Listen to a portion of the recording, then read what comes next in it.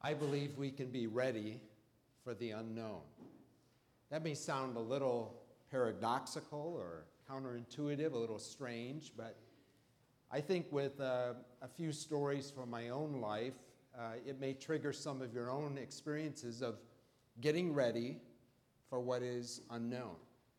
As a young baseball player, I was taught to always be anticipating possibilities in the field of play.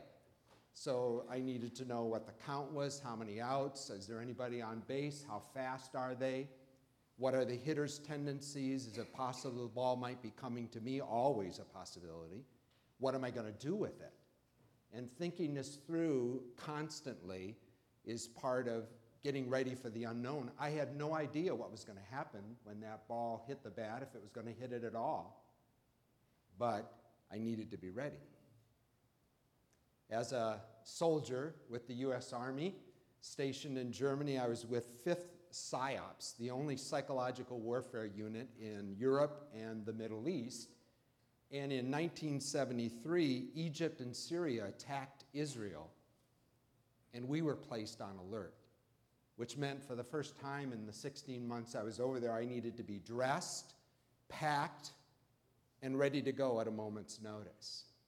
It was a little scary to be listening to the news and thinking, what's going to happen? But I needed to be ready while waiting for that news. As it turned out, Israel did just fine without me. Then, I think as a responsible adult, and I think many of you will relate to this, I have insurance in many forms: auto, house, life, health. I'm not planning on any disaster. I don't have a date set for anything that might bring that insurance into action, but I have to be ready for the unknown. It's part of life, isn't it? When you stop and think about it, that's the way we have to live. And Jesus is reminding us of that principle, especially in light of a coming crisis event. And he gives us 3 illustrations in this text that we can look at just briefly here to be reminded that he, first of all, talks about the days of Noah. You see, before the flood came, people were just living normal life. They were eating, drinking, marrying, giving in marriage. Normal, ordinary life. If you read in Genesis 6, there's a lot of darkness, evil, wickedness. But Jesus just refers to people going on with their normal life.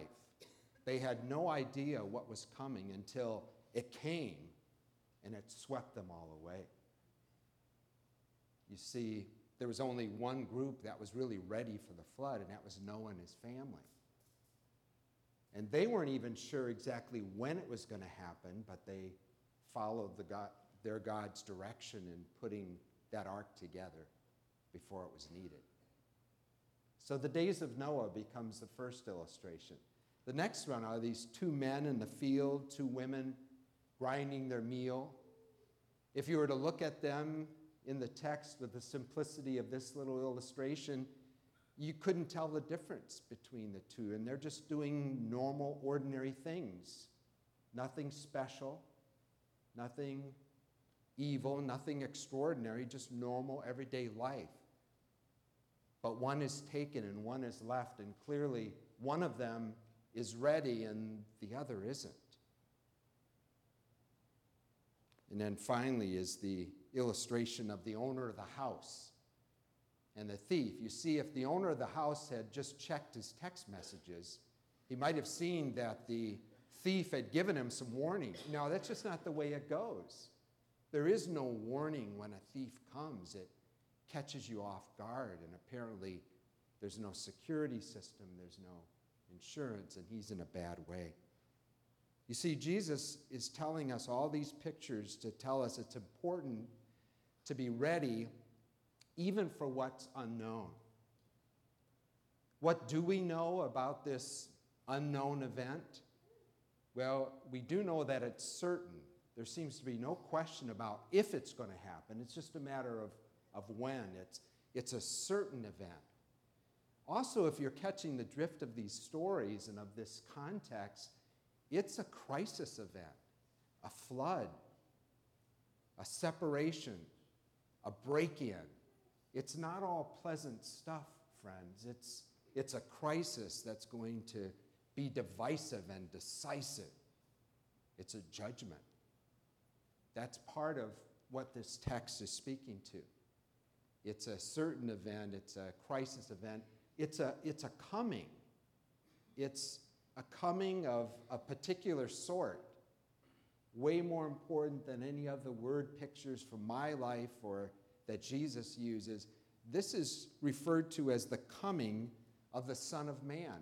Woven through these stories 4 times, it's the coming of the Son of Man, Jesus' favorite title for himself, the coming of the Lord. And he's speaking here on earth to his disciples.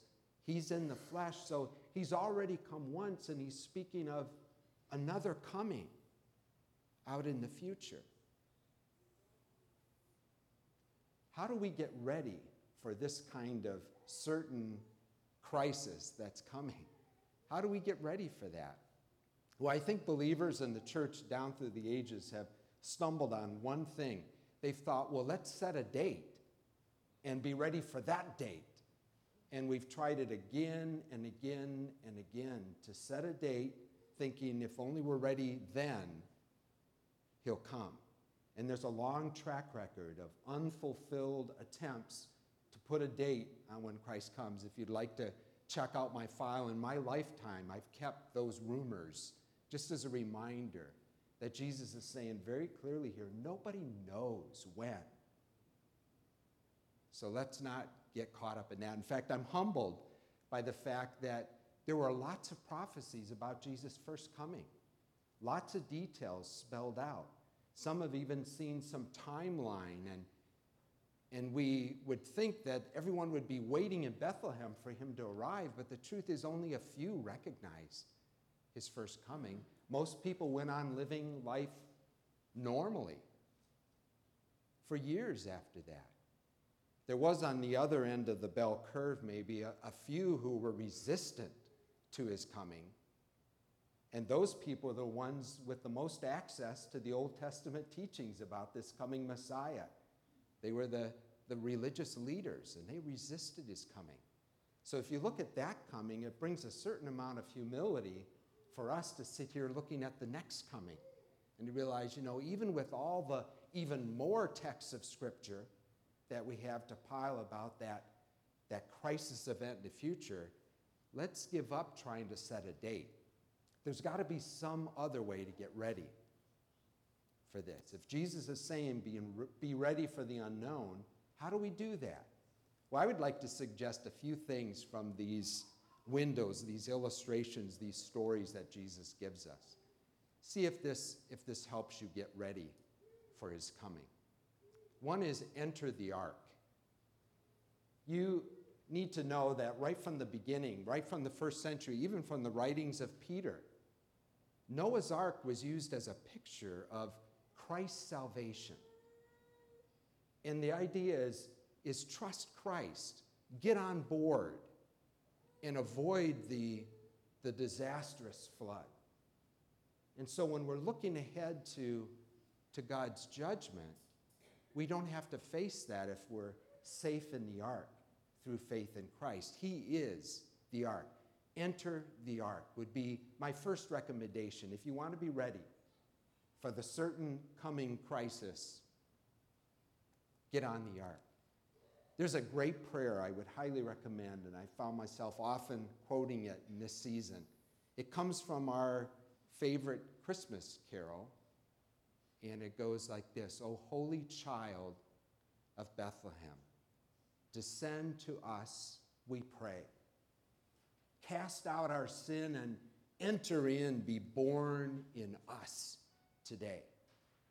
You see, people who have prayed that prayer, not just sung the tune mindlessly planning their week, but people who've prayed that prayer are ready in a way that those who've never prayed it will never be. And so this is the important first step, is enter the ark.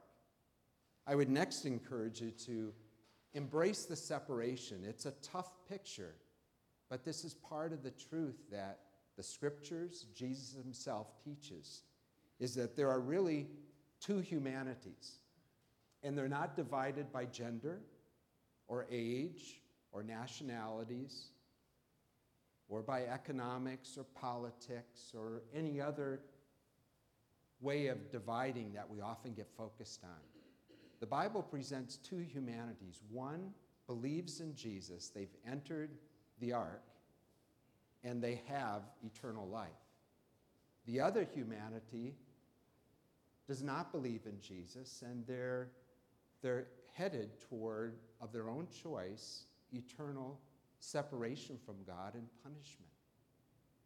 That's the story that Jesus is telling throughout this whole context, is there's a separation that's sobering, but it should be a reminder to those of us on the ark before the flood comes that there's still time. Let's share through our life and through our words. Let's share with others around us, those we're out in the field with, those we're grinding meal with, those we're living with, loving, working, playing with. We should be quick to share through our life and through gracious words. Come on board. Come enter the ark. Be saved. The separation calls us to do that, and that's a way of getting ready. Not just being ready ourselves, but inviting others to be ready with us. And then finally, this image of the owner and the thief reminds me that we should expect the thief. Now, Jesus is the thief in here, but you need to know, not in the sense of being a bad guy who's trying to rip you off. He's a thief, if you look closely, he's a thief in that he comes at an unexpected hour. That's the principle of the story. That's why that image is used. Jesus is a good guy, and he doesn't want to rip you off, but he's coming at an unexpected hour. Expect him. The way to be ready is to be constantly expecting him. Maybe today. Maybe Y3K, or way out in the future. Who knows? But we should be ready today. And I would suggest those who are looking for him, longing for him, are more ready than those who are fearful of him.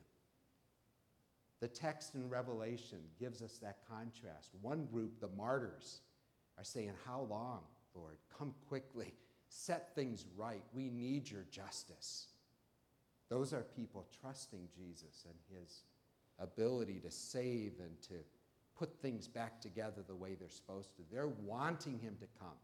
Where others are saying to the rocks and the mountains, "Fall on us. We don't want to face this kind of ruling judgment and justice of God.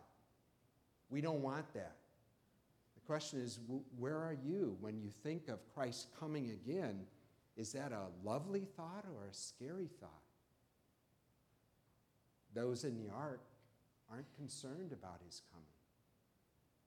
And I would invite you to kind of gauge your own readiness by just how much is your heart longing for Christ to come and set things straight.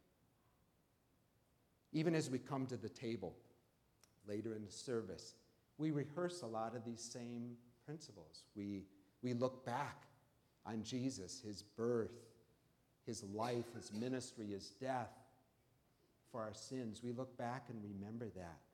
We also do it communally, and we look around and we see others who are trusting Christ and remembering him with us.